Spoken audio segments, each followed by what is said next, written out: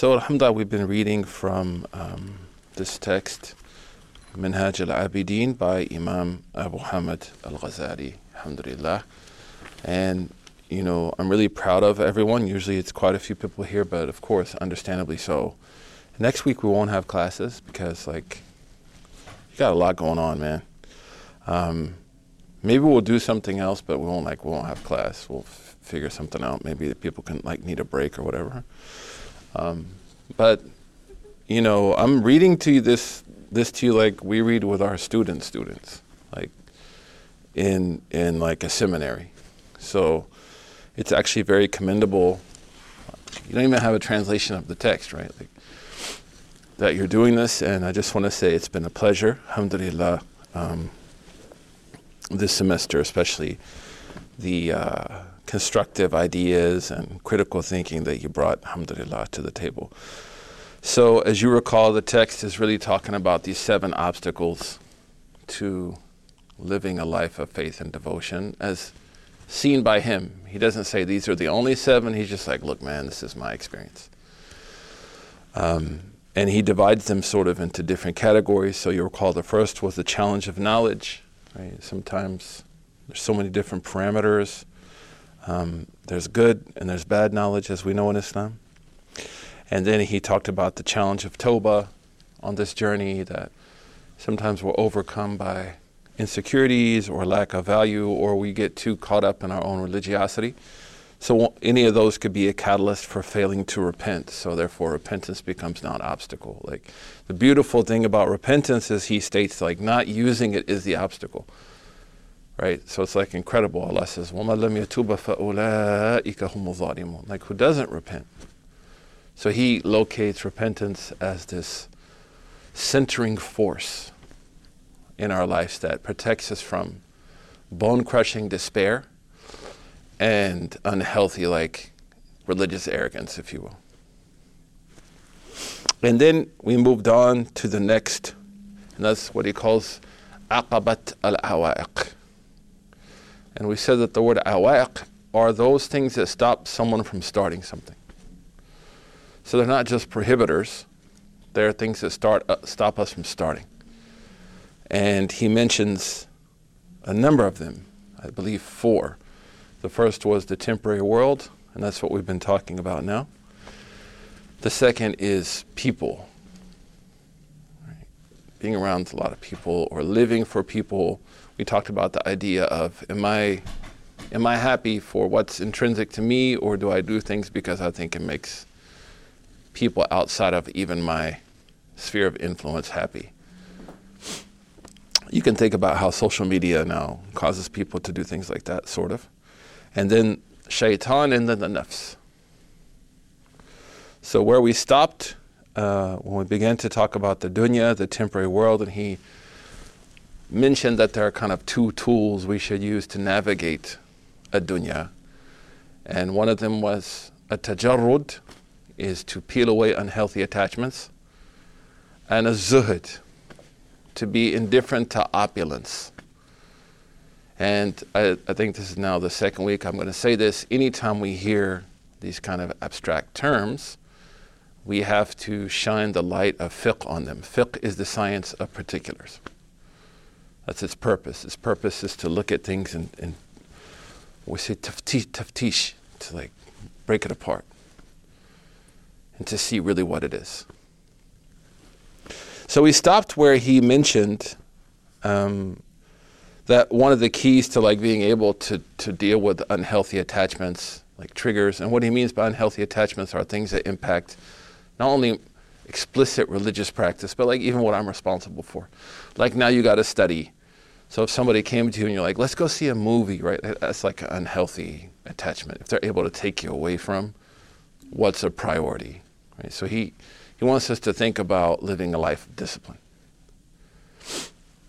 And then he says a way to create this capacity is to think about what the dunya really is. So he says, and he poses this as a form of a question. If somebody asks, like, ma haqiqatu dunya, like, what is the reality of dunya?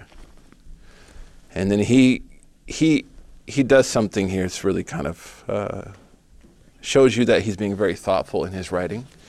He mentions one of the definitions of a dunya.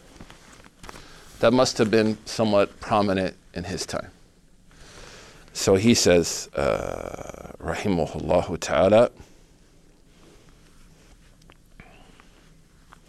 that some people would say, taraktu dunya li qillati ghana'iha wa kathrati ana'iha wa sur'ati fana'iha wa khissati shuraka'iha. He said that some people, when talking about like defining dunya and talking about what it really is and how they kind of develop this discipline of attachments, which is dealing with the external, and then zuhud is dealing with kind of like my emotional attachments. Remember we said that tajarrud is the physical attachment, zuhud now is like that emotional, psychological component attachment. He says, how do you overcome that? He said, well, people would describe dunya in different ways that would bring about that reality, and one of the more popular ones is that a person said, I left the dunya because of the small amount of its riches, like its real riches are very paltry. And because of its abundant challenges. And because of the speed of its ending, right? Like it doesn't last long, life tends to move very quickly. وَخِسَّةِ شُرَكَائِهَا, and the meanness of its participants, like the people that are in dunya. Maybe he lived on the East Coast, man. He says people are mean, but I don't necessarily believe that's true. Then he says, وَقَالَ شَيْخِ الْإِمَامِ رَحِمَهُ اللَّهِ, and then commenting on this kind of popular discussion around what is dunya, he says his own teacher, we said this is Abu Bakr ibn al-Wariq, he says, لَكِنْ يَجِيءُ مِنْ هَذَا رَائِحَةٌ من هذا رائحة الرغبة الفائحة.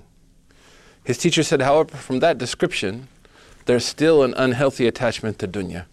Like if I say I left dunya because of its paltry riches, then if there were riches in dunya, then I wouldn't have left it.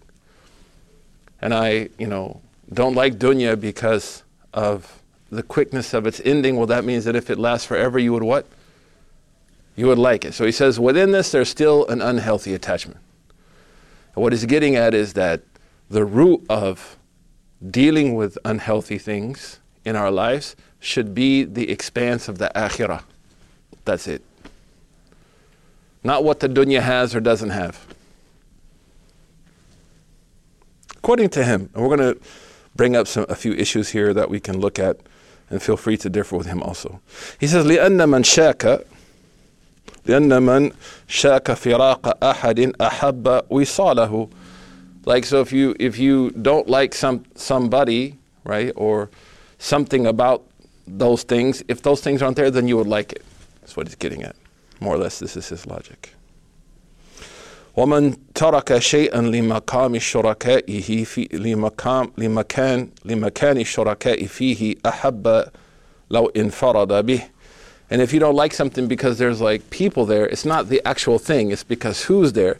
Then if those people are gone, then you would like to be there. So he's saying that this description is not dealing with the essence of dunya, it's dealing what is in the dunya or what the dunya offers or what it doesn't offer. So he's saying it sort of misses the mark. Why would Imam al-Ghazali do this? Like, why is he doing this? Why didn't he just say the first definition? Why is he trying to compare things? To expand our thinking, to give us some critical skills. Sometimes with students, we would talk about the different way he wrote this. There's certain kinds, a style of writing called al-tibaq in rhetoric. There's a lot happening here, but it would take us off of kind of the purpose. Then he says, and this is where I want us to think critically, he says, فَالْقَوْلُ الْبَارِغْ فِيهِ مَا قَالَ الشَّيْخُنَا رَحِمَهُ اللَّهُ تَعَالَى. He says, then, the definition that sort of hits the mark, according to him, is the definition of one of his teachers who said, إِنَّ الدُّنْيَا عَدُوَّ اللَّهِ عَزَّ وَجَلَّ. That the dunya is the enemy of God. Do you agree with this definition? He said, إِنَّ الدُّنْيَا عَدُوُّ اللَّهِ عَزَّ وَجَلَّ. That the dunya, the temporary world, is the enemy of Allah. وَأَنْتَ مُحِبُّهُ وَمَنْ أَحَبَّ أَحَدٍ أَبْغَضَ عَدُوَّهُ. And you and I claim to love Allah. But if we love somebody, then we hate its enemy. So Abu Hamid, rahimahullah, he says, according to him, according to his understanding of one of his great teachers, rahimahumullah, inna dunya aduwallahi azza wa jalla wa anta muhibbullahi yani wa man ahabba ahadin abghada aduwah. Do you agree with this? The dunya is the enemy of God.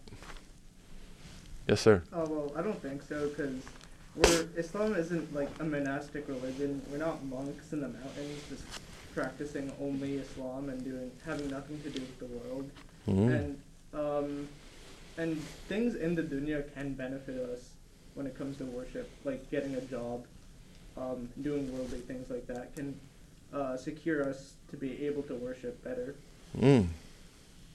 Yes, Omar. Just in response to that, I don't think he's talking about leaving the world or like still like being in a monk state or something, but he was just referring to his more of the attachment and like just how you feel about it.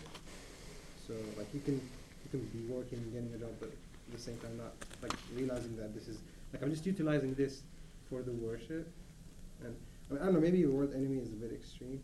I don't know, but yeah, like I'm not fully agreeing, but I just don't think that the reason you gave is it, because I think he's talking about something else, as I understand. So we have one, mashallah, brother saying, bringing a very important point, right? Islam doesn't tell us to like abandon the dunya. And Omar saying there's maybe nuance here. Yes? I'm taking two issues with that. I don't know what the correct answer is, but the questions that come to mind is A, why would Allah subhanahu wa ta'ala create his own enemy? And then B, like this line of thinking is a little dangerous in the fact that I think like a lot of times Muslims think like everything will be handled in the dunya, everything will be taken care of, so we don't take agency of our liberation now. That's something that's also advocated for in Islam, is fighting for oppressed people, and yet we're all still oppressed, like virtually all of us. That's good. Yes. Yeah, I don't think the dunya is necessarily like the enemy of God, but I think it's almost an enemy of us. Like we have to actively be working, especially like in places like our Western places, working against society in order to fulfill our Islamic duties.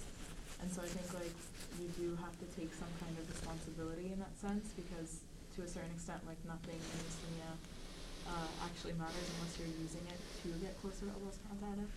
And so I think it's not necessarily his own enemy, but more so ours. Rihanna, you were going to say something? No, I was just thinking, and I was responding to Ahmad when he said, wouldn't he have specified if he was so specific with every other part of his language? Wouldn't he have specified if he meant like attachment to dunya?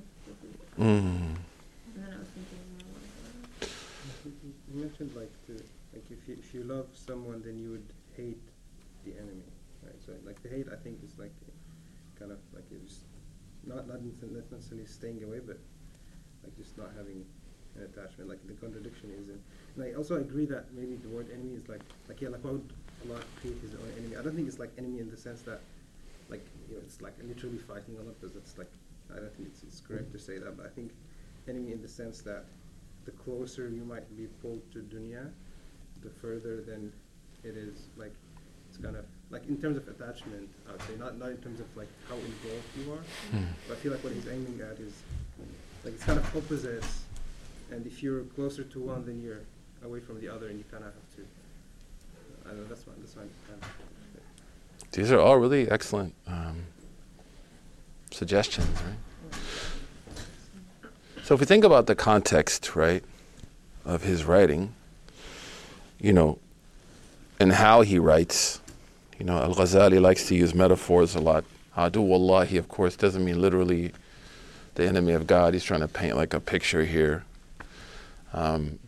We understand that the context here is unhealthy attachments, right? Because Allah subhanahu wa ta'ala, you said, I think, sorry, I don't have your name, forgive me. Ru'af said, like Allah. R-U-A, no F. Oh, Ru'af. Yeah. MashaAllah. So Allah says, هُوَ الَّذِي خَلَقَ لَكُم مَا فِي الْأَرْضِ جَمِيعًا. And Allah made everything for you. So we actually have an important principle in Islamic law. الأصل في الأشياء إباحة فيما ينفع, right? That things are permissible as long as they benefit, and there's no text to say they're forbidden. So our initial engagement with dunya is permissibility. So the context here are things that take us away from living responsible, righteous lives. That is that enemy. Right? And he's gonna explain this a little bit more, but I felt that, I actually put a red line under this to say, hey, because sometimes when we read, it's important that we try to think about what the writer is saying before we come to a conclusion. I sometimes catch myself, I'll conclude something before I really understand well what the writer is saying. And the more I read this text, I taught this text a number of times and studied this text a few times, the context is sort of what Omar is saying, right? That there's a nuance here that he's saying.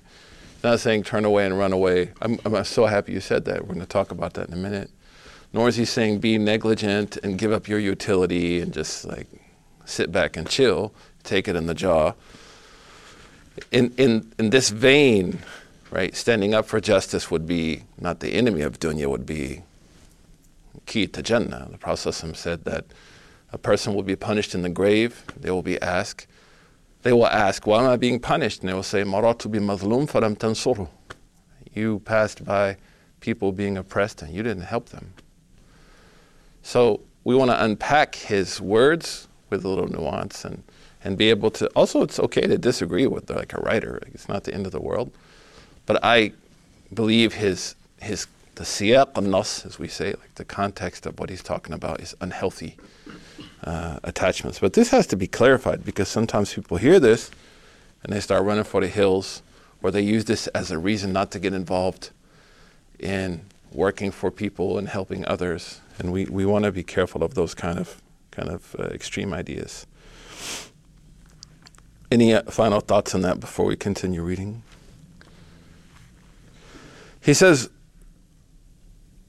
after mentioning this, he says, وَقَوْلُ بَالِغْ فِيهِ مَا قَالَ الشَّيْخُنَا رَحِمَهُ اللَّهُ تَعَالَى إِنَّ الدُّنْيَا عَدُوُّ اللَّهِ عَزَّ وَجَلَّ وَأَنْتَ مُحِبُّهُ وَمَنْ أَحَبَّ أَحَدًا أَبْغَضْ عَدُوَّهُ قال ولأن في أصلها وسخة حيفة ألا ترى أن آخرها إلى القذر والفساد التلاشي والاضمحلال والنفاد لكنها جيفة ضمخت بطيب وطبخت بزينة. So again, he's trying to mention some things about how we should locate unhealthy dunya. As I will begin to describe it now so we can think a little bit more precise. He says that the unhealthy attachments, the unhealthy things that take us away from responsible tajarrud and zuhd, I'm just going to paraphrase, they have been perfumed and made looking nice to you. Allah subhanahu wa ta'ala says that shaitan zuyyina lin-nasi hubbu shahawat. Right? Shaitan makes bad things look good. Zuyyina lahum su'u a'marihim. It's one of his roles. And we talked about, I think, maybe a few years ago with some other students, we were doing tafsir, how one of the goals of shaitan is to play with names. We see this in society now, right? The types of names that are used to describe people, the imagery used to describe people is meant to create ideas that aren't necessarily correct. So people being killed in Palestine are just numbers. They're not described as human beings. Right? There's reasons for this. That keeps people from thinking critically. So shaitan does this. وَلَا تَقْرَبَ هَذِهِ شَجَرَةً. Don't come close to the tree.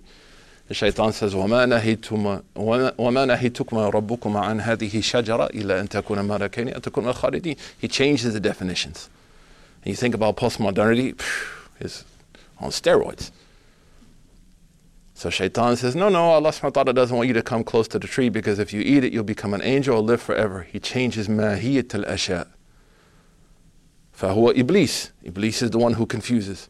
And also sometimes our own kind of evil inclinations do the same. So Shaykh, rahimahullah, he's saying that, don't be deceived by this. In its essence, it's short term, it's not long term, and its unhealthy attachments are beautified in ways that don't really represent its reality. It's reality. And I'm just summarizing there because he went kind of on this adjective rant, mashallah. So then he says, ضمخت بطيب وطبهت بزينة فاختر بظاهرها الغافلون وزهد فيها العاقلون. He says, and because of that false appearance, the negligent fall for it. Like they'll get caught up. And the intelligent are the ones who know, like, let me negotiate. Right? Let me negotiate how I engage this. فإن قيل, and if it is said, فما حكم الزهد في الدنيا أهو فرض أم نفل. So after talking about tajarrud, now he's talking about this kind of internal attachment, zuhd. He says, perhaps it will be said, what's the ruling, what's the religious responsibility to being indifferent to the world? This kind of touches on the ideas that we were talking about a few moments ago, excuse me. أهو فرض أم نفل. Naflun, is it an obligation or is it something which is I can choose? What do you think? What do you think the ruling is for zuhd in dunya? Is it like something like I have to do, like salah? Is it something I can choose to do, like, 4 rak'ah before dhuhr, or fasting on Monday or Thursday? You think it's fard or is it nafl? A zuhd. To be indifferent from, like, dunya, to have zuhd. We talked about its definition a few weeks ago. Zahid too means like I'm like indifferent to something. It doesn't consume me. I don't like the translation negligence because I may still engage something, but I'm not necessarily attached to it. We all have to do that sometimes in life, right? I have to utilize it without letting it control me. So that's kind of the idea here. How do I locate this? What's the ruling for this? And this is the second quality he said of being able to navigate this part of the journey. I'm exhausted, man. You guys, I'm 49, man. That's my excuse. I got 3 kids. MashaAllah. So he said, فَمَا حُكْمُ الزُّهْدِ أَمْ هَلْ هُوَ فَرْضٌ أَمْ نَفْلُ. For example, should I be zuhd from Fajr? No. Like my wife wakes up, baby, get up. Nah, baby, I'm zahid from Fajr, baby. I'm going back to sleep. Or should I be zahid from the sleep? 2 different rulings, 2 different situations. I need to get up and pray. Should I be zahid from something like illegal? Right? Should I be zahid from something which is obligatory or my responsibility? And the best way to understand this, and we talked about how Islamic law approaches abstractions, is what's the fard al-waqt? What's the fard of that moment? So I remember one time we were at this protest for BLM some years ago, and there was one sheikh, we traveled. There was one brother, he didn't really know that much. He's like, it's time to pray, it's time to pray, it's time to pray. And sheikh was like, we can join the prayers, it's time to protest. Like at this moment, this is the fard. This is the fard now. We can do that later. Right, so it's called fard al-waqt, the fard of that moment. So that way also we're not using these kind of things to like absolve ourselves of certain responsibility. If you're praying and the person next to you starts to have a medical breakdown, should you keep praying and be like, oh, mashallah, I'm so pious, alhamdulillah, I have my khushu and salah, even though the person next to me is having like serious physical problem? Or should you break your salah and help them? هذا هو الفرض.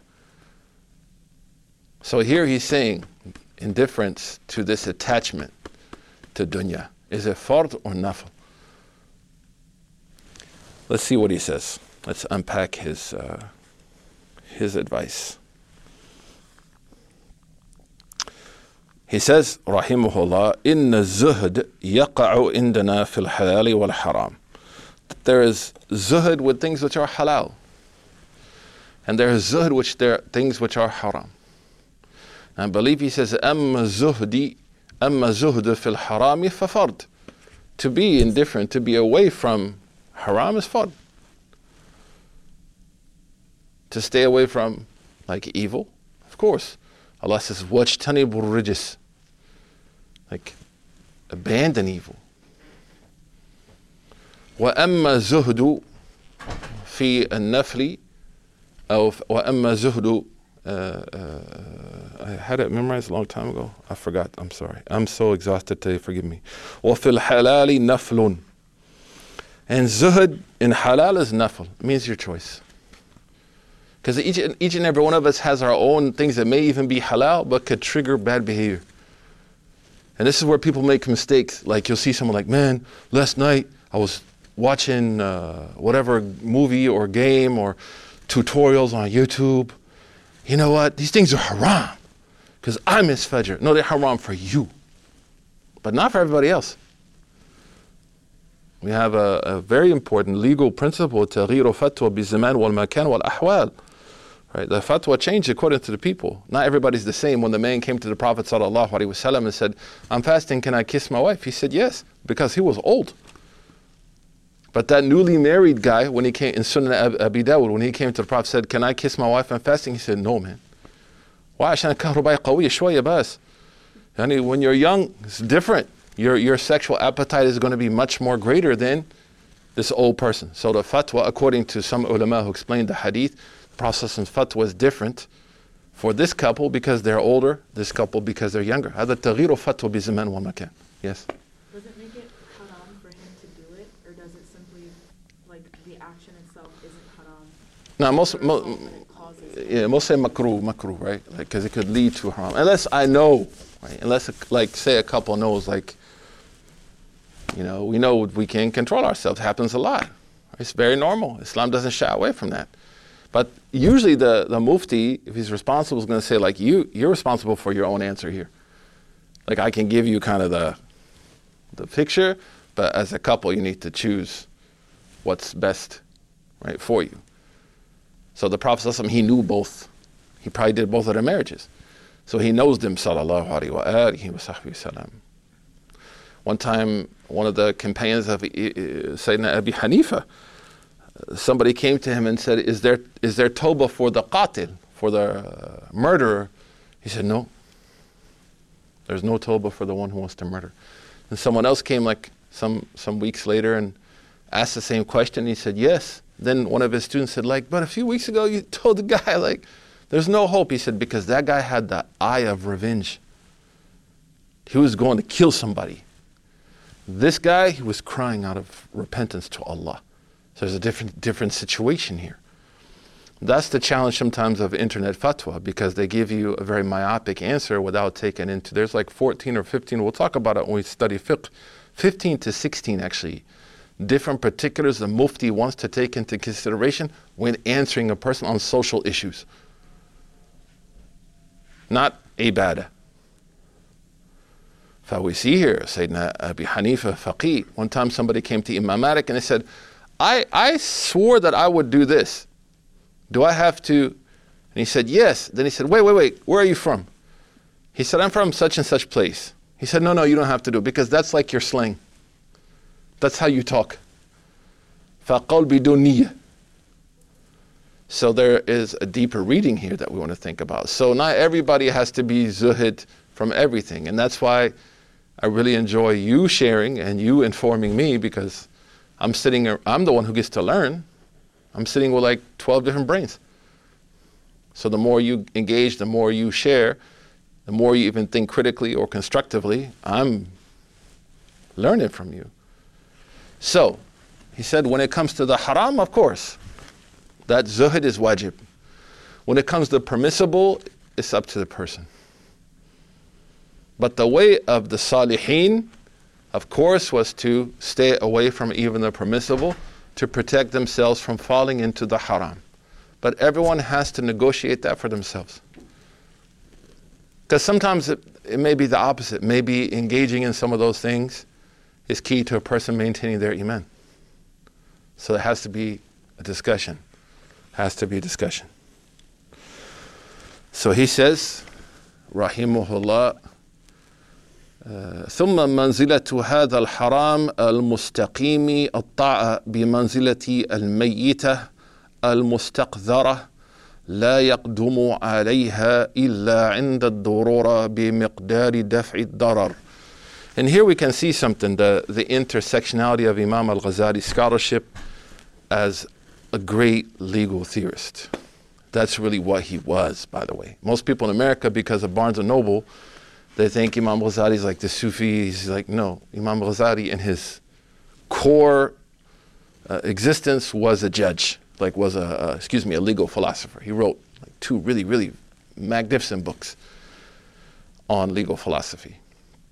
And here he says that we should look at the haram when it comes to like engaging certain things in dunya as we look at eating the flesh of something that died on its own.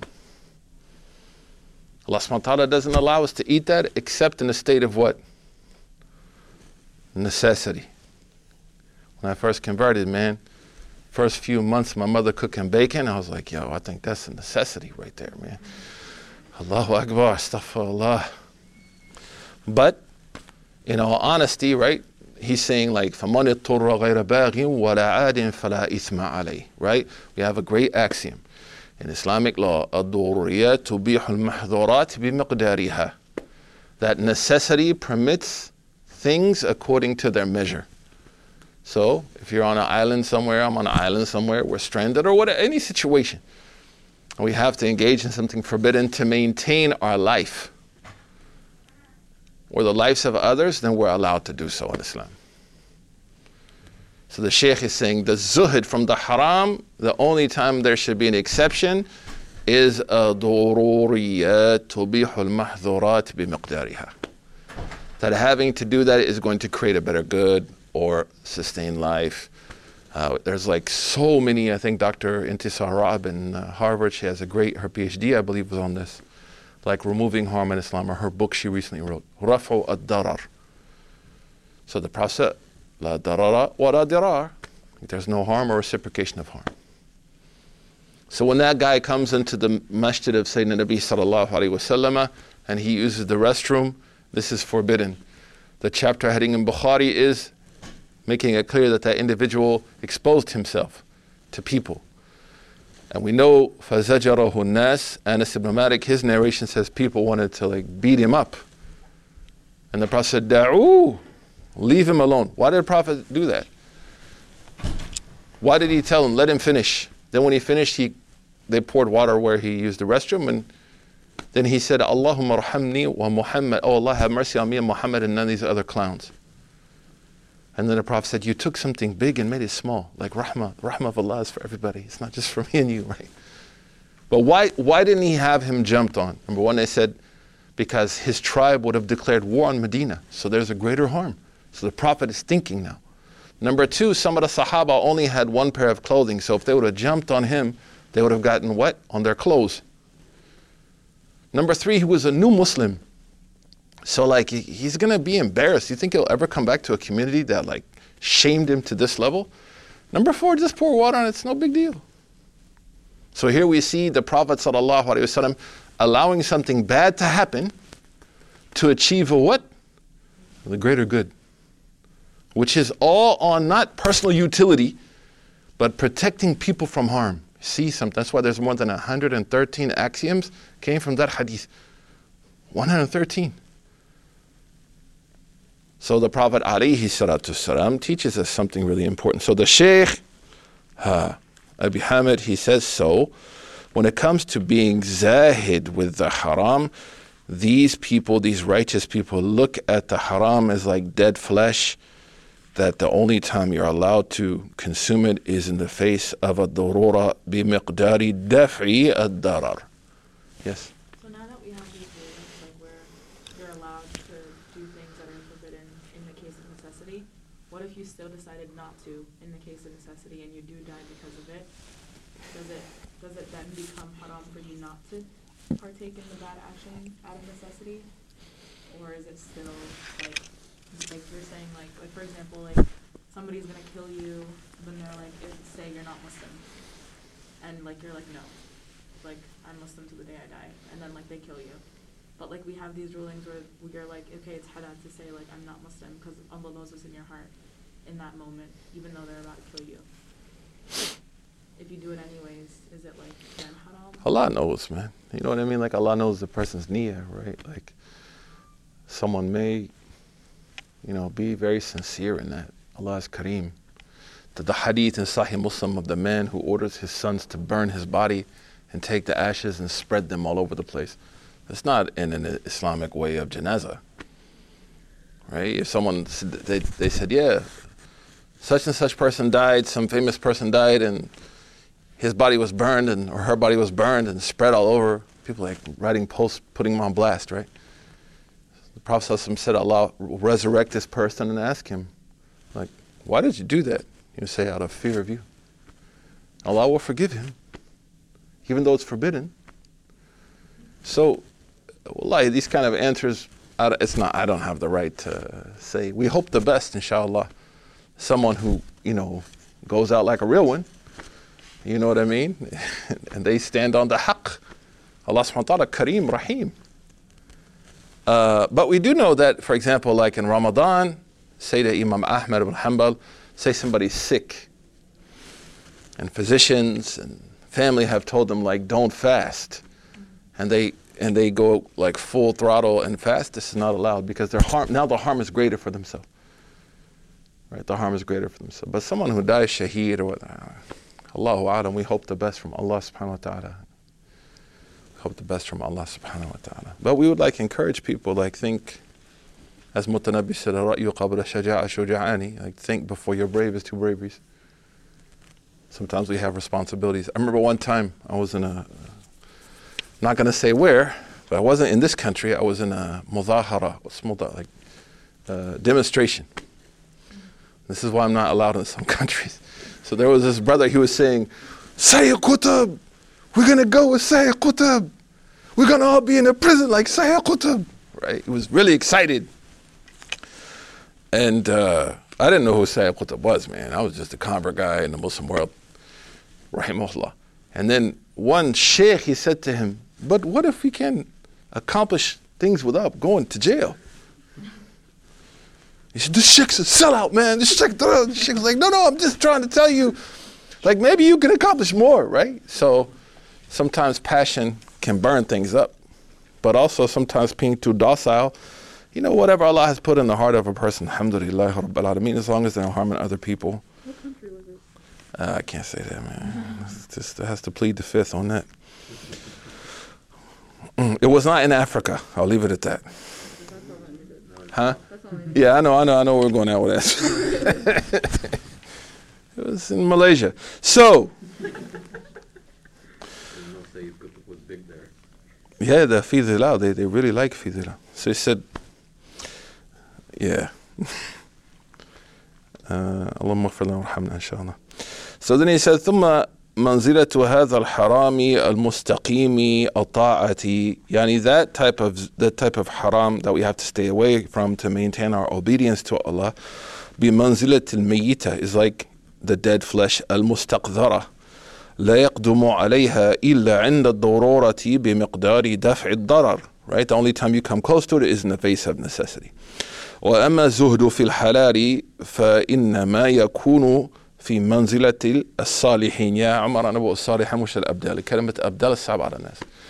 So he says, you know that I'm not going to use the word he used because it's a specific type of term, and it's not something necessarily we agree with. He says, but as for the zuhd and the halal, then it is going to be to the degree, we're going to just say like the righteous people around us, salihin, people of taqwa. يكون عندهم حلال بمنزلة الميتة لا يتناولون منها إلا قدرا لا بد منه. And again, like being zuhd and halal is once again like dead flesh that to the righteous, the halal to them is also like dead flesh that they only would consume of it what they have to survive. وَالْحَرَامْ عِنْدَهُمْ بِمَنْزِلَةِ النَّارِ. And the haram is like hell, like fire, like hellfire. They completely cut it off. They have no relationship to it. لا يخطر ببالهم قصد تناولها بحال. So they don't even, like, have you ever met someone who's doing like keto, one of those diets, and like bread comes and they take it off the table? I just don't even think about it. It's not my life anymore. I'm totally carb free. It's like, man, God help you, bro. Bring on the nuns. But like, it reminds me of how he's saying, like, they have erased this from their mind. It's just not there. It's like fire, like hell. Like, I just don't want to have anything to do with it. And he's talking about the righteous and their engagement with what's permissible, right? That they look at it like how the regular people look at the haram. And then with what's haram, they look at it like, khalas, nar. They don't engage it.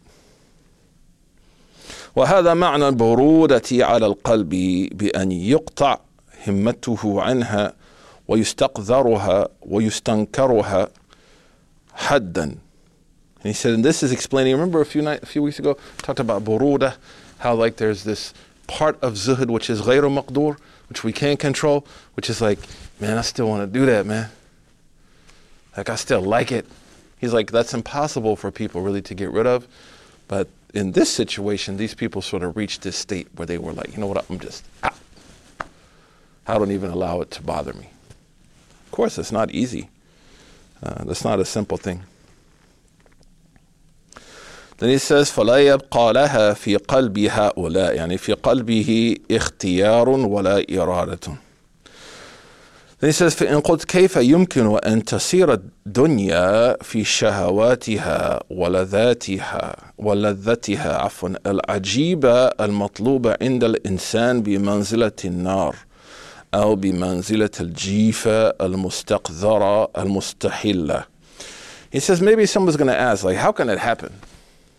Like, how could the permissible be seen in this way to a person, right? Or how could someone have this kind of zuhud? How can someone see the dunya in this light when, as you're going to say in a second, we like are naturally inclined to it? Like, there's a beauty to it. And here he's talking about unhealthy. He's not talking about like good things, bad things. How do we get rid of them in that way? Because there's a certain appeal to it. There's a certain shine. They call it what? The bling, right? It has all that glitters isn't necessarily gold. There's something there that, a veneer that pulls us to it. So he says, rahimahullah, فاعلم أن من وافق التوفيق الخاص وعلم آفاتها وقدرها في أصلها فتصير عنده كذلك. He said, you know, and here he points on the importance of education. And that's why the first obstacle is education. He says, for somebody who truly understands what the dunya is, what its dangers are, what its realities are, then that's not going to be a problem for them. So the variable here is knowledge. I have a problem with some of this, man. My problem with some of this is that he posits dunya as something just completely negative. Like, it's like there's nothing, because he's also a Neoplatonic oriented kind of guy. Like, he looks at the world in a very negative way, a very cynical way, right? Doesn't take anything away from him. And also, when we talked about his life, he went through experiences in his life that impacted him, right? That impact how he sees the world. It doesn't mean he's wrong, but it may just mean like maybe where I am and he is, we're not necessarily fit. I don't like to say, well, he's wrong. We just don't see things the same way. But isn't the dunya also potential? Isn't it also something that we can use? Not only for our own self-gratification, but for Jannah? So how do you feel sometimes about kind of a very negative attitude? And I don't know if you feel it from his text, right? That looks at life in a very negative way. And we have to appreciate Sayyid Abu Hamid al-Ghazali is living at a time of extreme opulence in the Abbasi Empire. Like, it's crazy. People are like extremely opulent. The Muslim world is extremely opulent, especially where he lives, in Baghdad and other places. But one of the things that we're going to talk about in a second, how to kind of balance some of this. So I would say not only by knowing the negative of dunya, but also the promise of if I live right, and if I use it for the right means. That's why Imam Ibn al-Jawzi, who is critical of Abu Hamid academically, he says, "Inna dunya mazra'a," like the dunya is like your bustan or your garden, right, or your farm. You got to cultivate it. Not everything I plant is going to have thorns. Everything I plant is going to be bad or poisonous or cause an allergic reaction. And Allah says, وَلَا تَنْسَ نَصِيبَكَ مِنَ الدُّنْيَا. Let me give an example of this. Imam Ibn Qayyim, he gives a nice balance on this. He said that, and this kind of touches on what you were talking about also. Saad is your name? Your name, sorry? Rayhan, I think Saad. It's one of them days. Imam Ibn Qayyim, he says that if zuhud meant to like neglect responsibility and turn away from what we're supposed to do, then why would Sayyidina Sulaiman and Sayyidina Dawood ask for a kingdom? And this is where we have a problem with critical theory. And critical theory tends to posit all power as a problem. We don't agree with that. Right? Not all power isn't a problem. And that's one of the lessons in Surah Al-Kahf. Surah Al-Kahf is teaching us the different types of power. And that's why the end is who? وَيَسْأَلُونَكَ عَنْ ذِي الْقَرْنَيْنِ. ذِي الْقَرْنَيْنِ. Does he use his power for good or for evil? مَا مَكَّنِّي فِيهِ رَبِّي. Does he use the power that God has given him for good or for evil? For good. But the guy with the garden, that Allah has given wealth and property, did he use his power for good or evil? For evil. So Islam doesn't see power as necessarily a bad thing. It's how power is used. And also this is a way to keep the post-colonial narrative going, right? To discourage people from achieving power. Allah says, يَعِزُّ مَن يَشَاءُ وَيَذِلُّ مَن يَشَاءُ وَلَوْلَا دِفَاعُ اللَّهِ. If Allah had not, وَدَفْعُ also قِرَاءَ, push back people with other people, لَفَسَدَتِ الْأَرْضِ, there would be corruption in the earth. So there has to be a give and take. And the Prophet ﷺ said, الْمُؤْمِنُ الْقَوِّي خَيْرٌ وَأَحَبُّ إِلَى اللَّهِ مِنْ الْمُؤْمِنُ الضَّعِيفُ وَفِي كُلِّ خَيْرٍ. That the strong believer is more beloved than the weak believer. And talking about Talut, Saul, in the Old Testament, Allah says, زَادَهُ بَسْطَةً فِي الْعِلْمِ وَالْجِسْمِ وَاللَّهُ يُؤْتِي مُلْكَهُ مَن يَشَاءُ وَاللَّهُ وَاسِعٌ عَلِيمٌ. We increased him in physical and intellectual strength.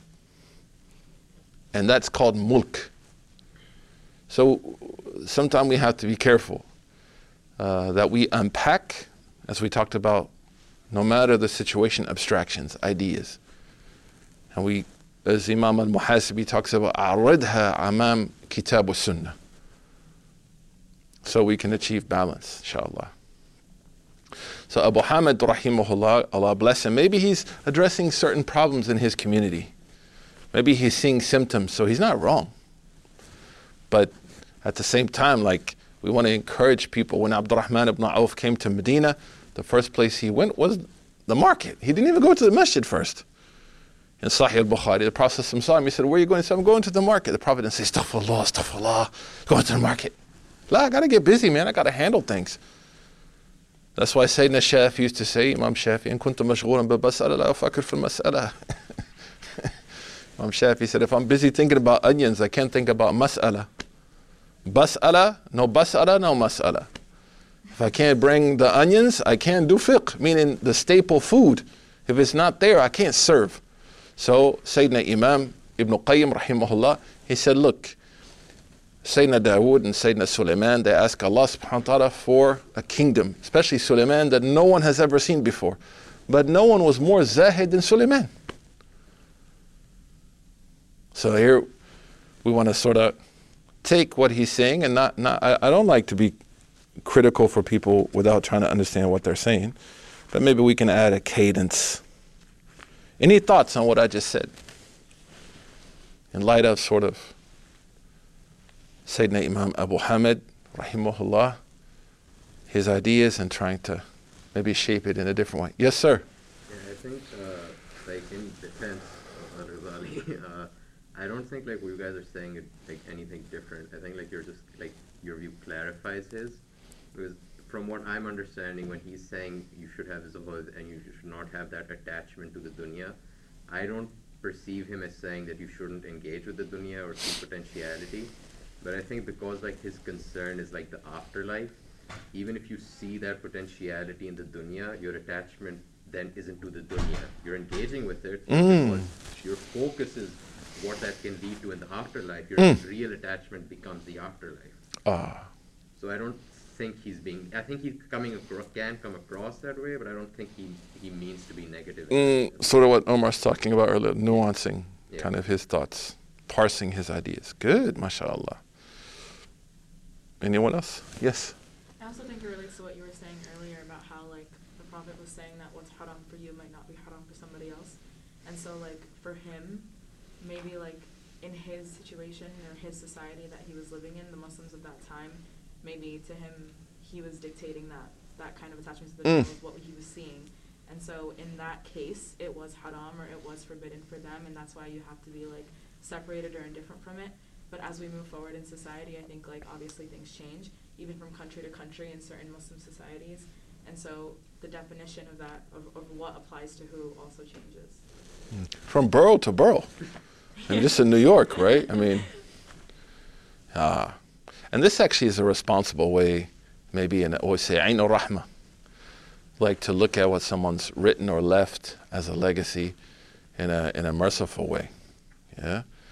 That it obviously is addressing something that's important to his time and that maybe we're not seeing. And we should not expect him to be able to speak to us 2021. Amadou.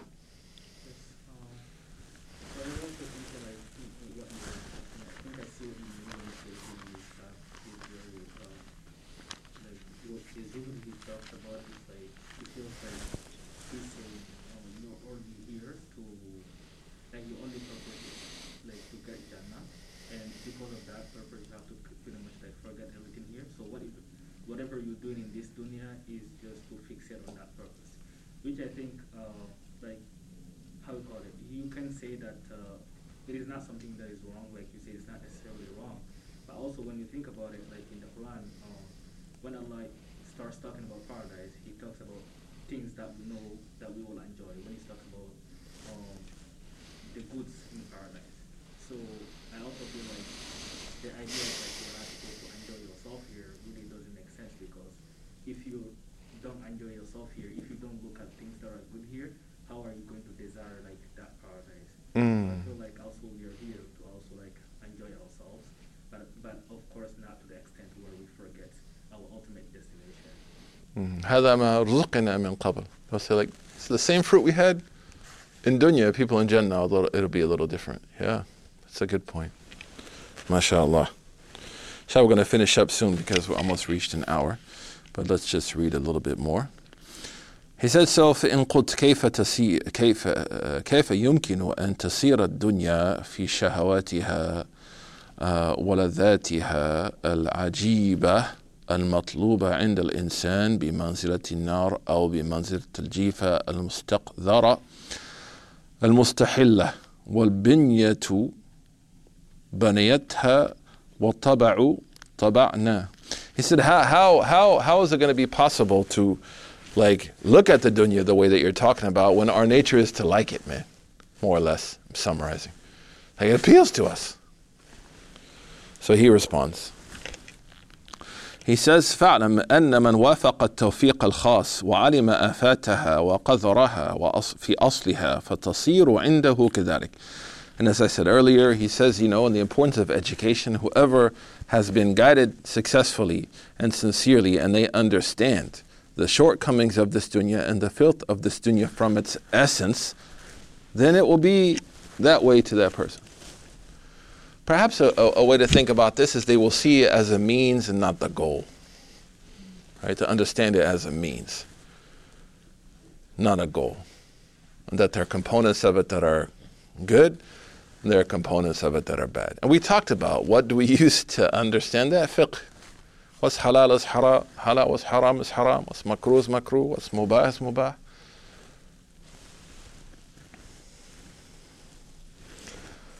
And then he says,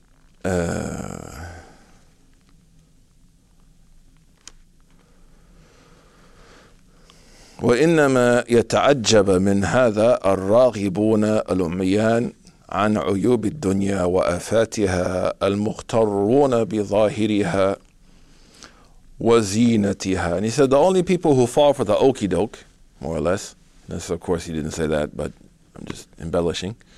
It's not a peer-reviewed translation. But the only people who fall for that game, the game of the dunya, are those who are blind and unable to see its reality. And those who hope in its false promises and are unable to notice its shortcomings.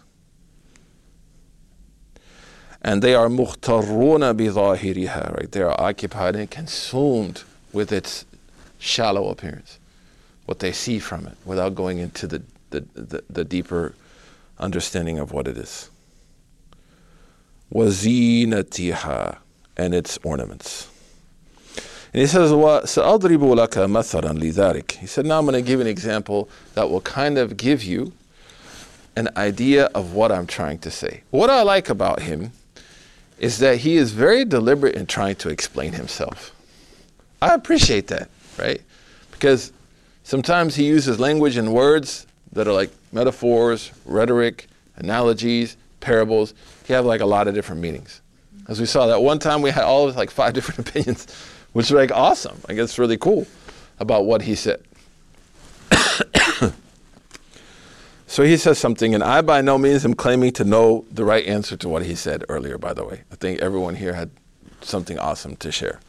He says, سَأَضْرِبُ لَكَ مَثَلًا. I'm going to give you an example of what I'm trying to say. لِذَلِكَ فَاعْلَمْ أَنَّ هَذَا. He said the example of this, of the dunya, and my print is really old. Umar was saying, أَنَّ هَذَا يُمَثِّلُ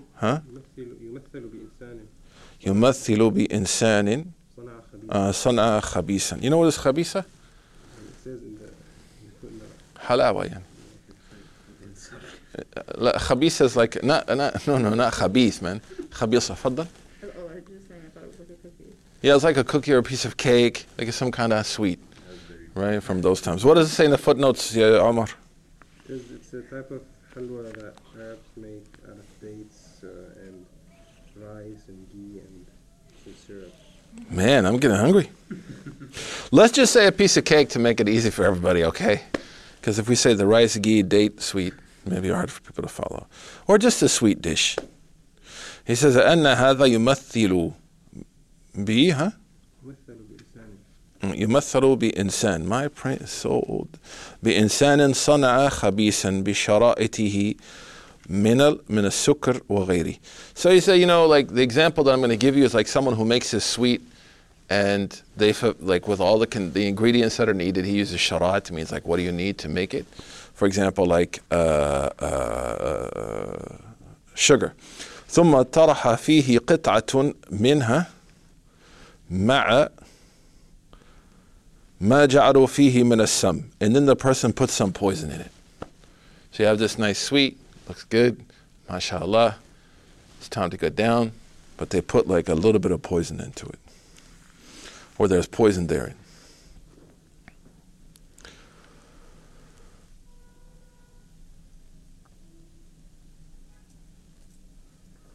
نعم. So he says, وطرح فيه قطعة سم القاتلة.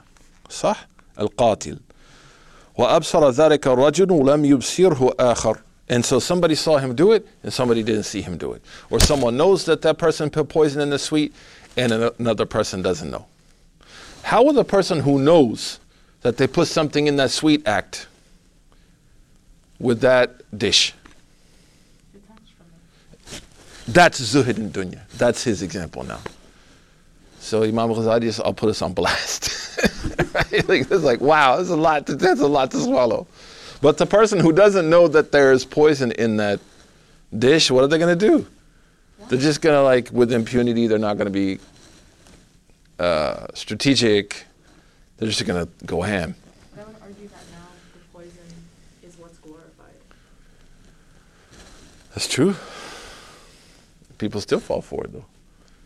Right? Build on that. What do you mean by that? That's very interesting. I just mean that, like, in society, like, halal is so, I mean, haram is so normalized that halal is seen as, like, restrictive or, I don't know, like so oppressive.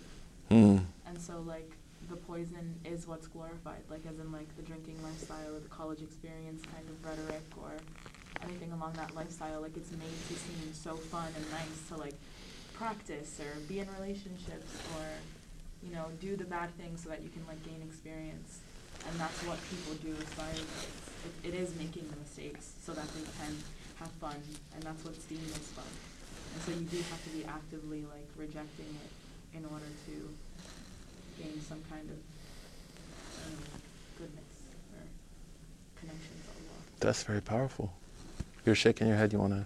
Oh, I was shaking yes. Yeah, I'm saying, like, do you want to? Oh yeah, or like living in luxury, or thinking that living in luxury is ethical when people are obviously very much needy, very much starving. Like, I don't know.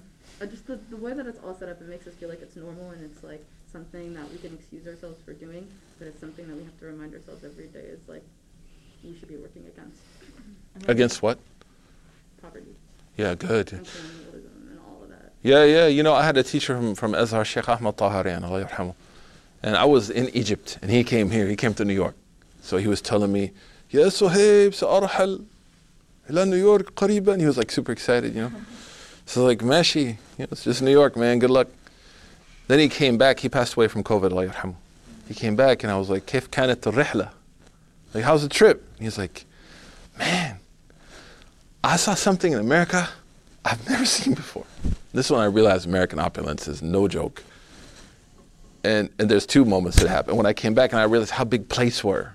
Like, when you live overseas for a long time, plates ain't big. Here, plates are huge at restaurants, right? There, it's just like, be happy with what you got, right? So I said, what did you see, Sheikh? He said, there's a place over there where you pay one fee and you can stay and eat as long as you like. Yeah, he said, Summit buffet. It's called a buffet. And I was like, yeah, Sheikh, like, I grew up with that. He's like, you grew up like that? So he said, La hawla wa la quwwata illa billah. Afallahu anki, may Allah forgive you. Because, like, you eat like that. Who eats like that? He's like, he's a very polite person, but I was like Bahatim, yani, like, people eating like cows, man. And he was like, Wallahi, you pay one fee, you can stay all day and just eat and eat and eat and eat. I was like, man, Sheikh must have gone to Crown Kebab, man. No, he went to, I think, Golden Corral. Oh my God. Yeah, but he was like, I've never seen, like, for us, you ask most people, Golden Corral is like not even nice. Yeah. But for him, it was like, they eat food like that. And people don't have food in Egypt, man. But they eat food like that. Like, that's crazy. And and he was saying, like, people don't feel like mas'uliyah, like responsible that they can eat like this. And people don't have food. Vaccines, same thing. Right? Majority of the world doesn't have access to the vaccine. Go ahead, sorry. No, I was going to say that's also the fault of the West. Because Absolutely. If you ask the people living in those countries that get like their vaccines administered by the Red Cross or UN or UNICEF or whatever, they don't care. Like, they will give them used needles, dirty needles, infected things. Like, La ilaha illallah. yeah. Yeah, no. I mean, here, and they didn't release the patent on it. You know, they made it hard for people to have access to it, right? That's not. How's history going to remember this time, right? That's kind of like how I like to frame sort of his discussions on, like, being opulent to the point that I don't care about people. It's crazy. That's a little insane.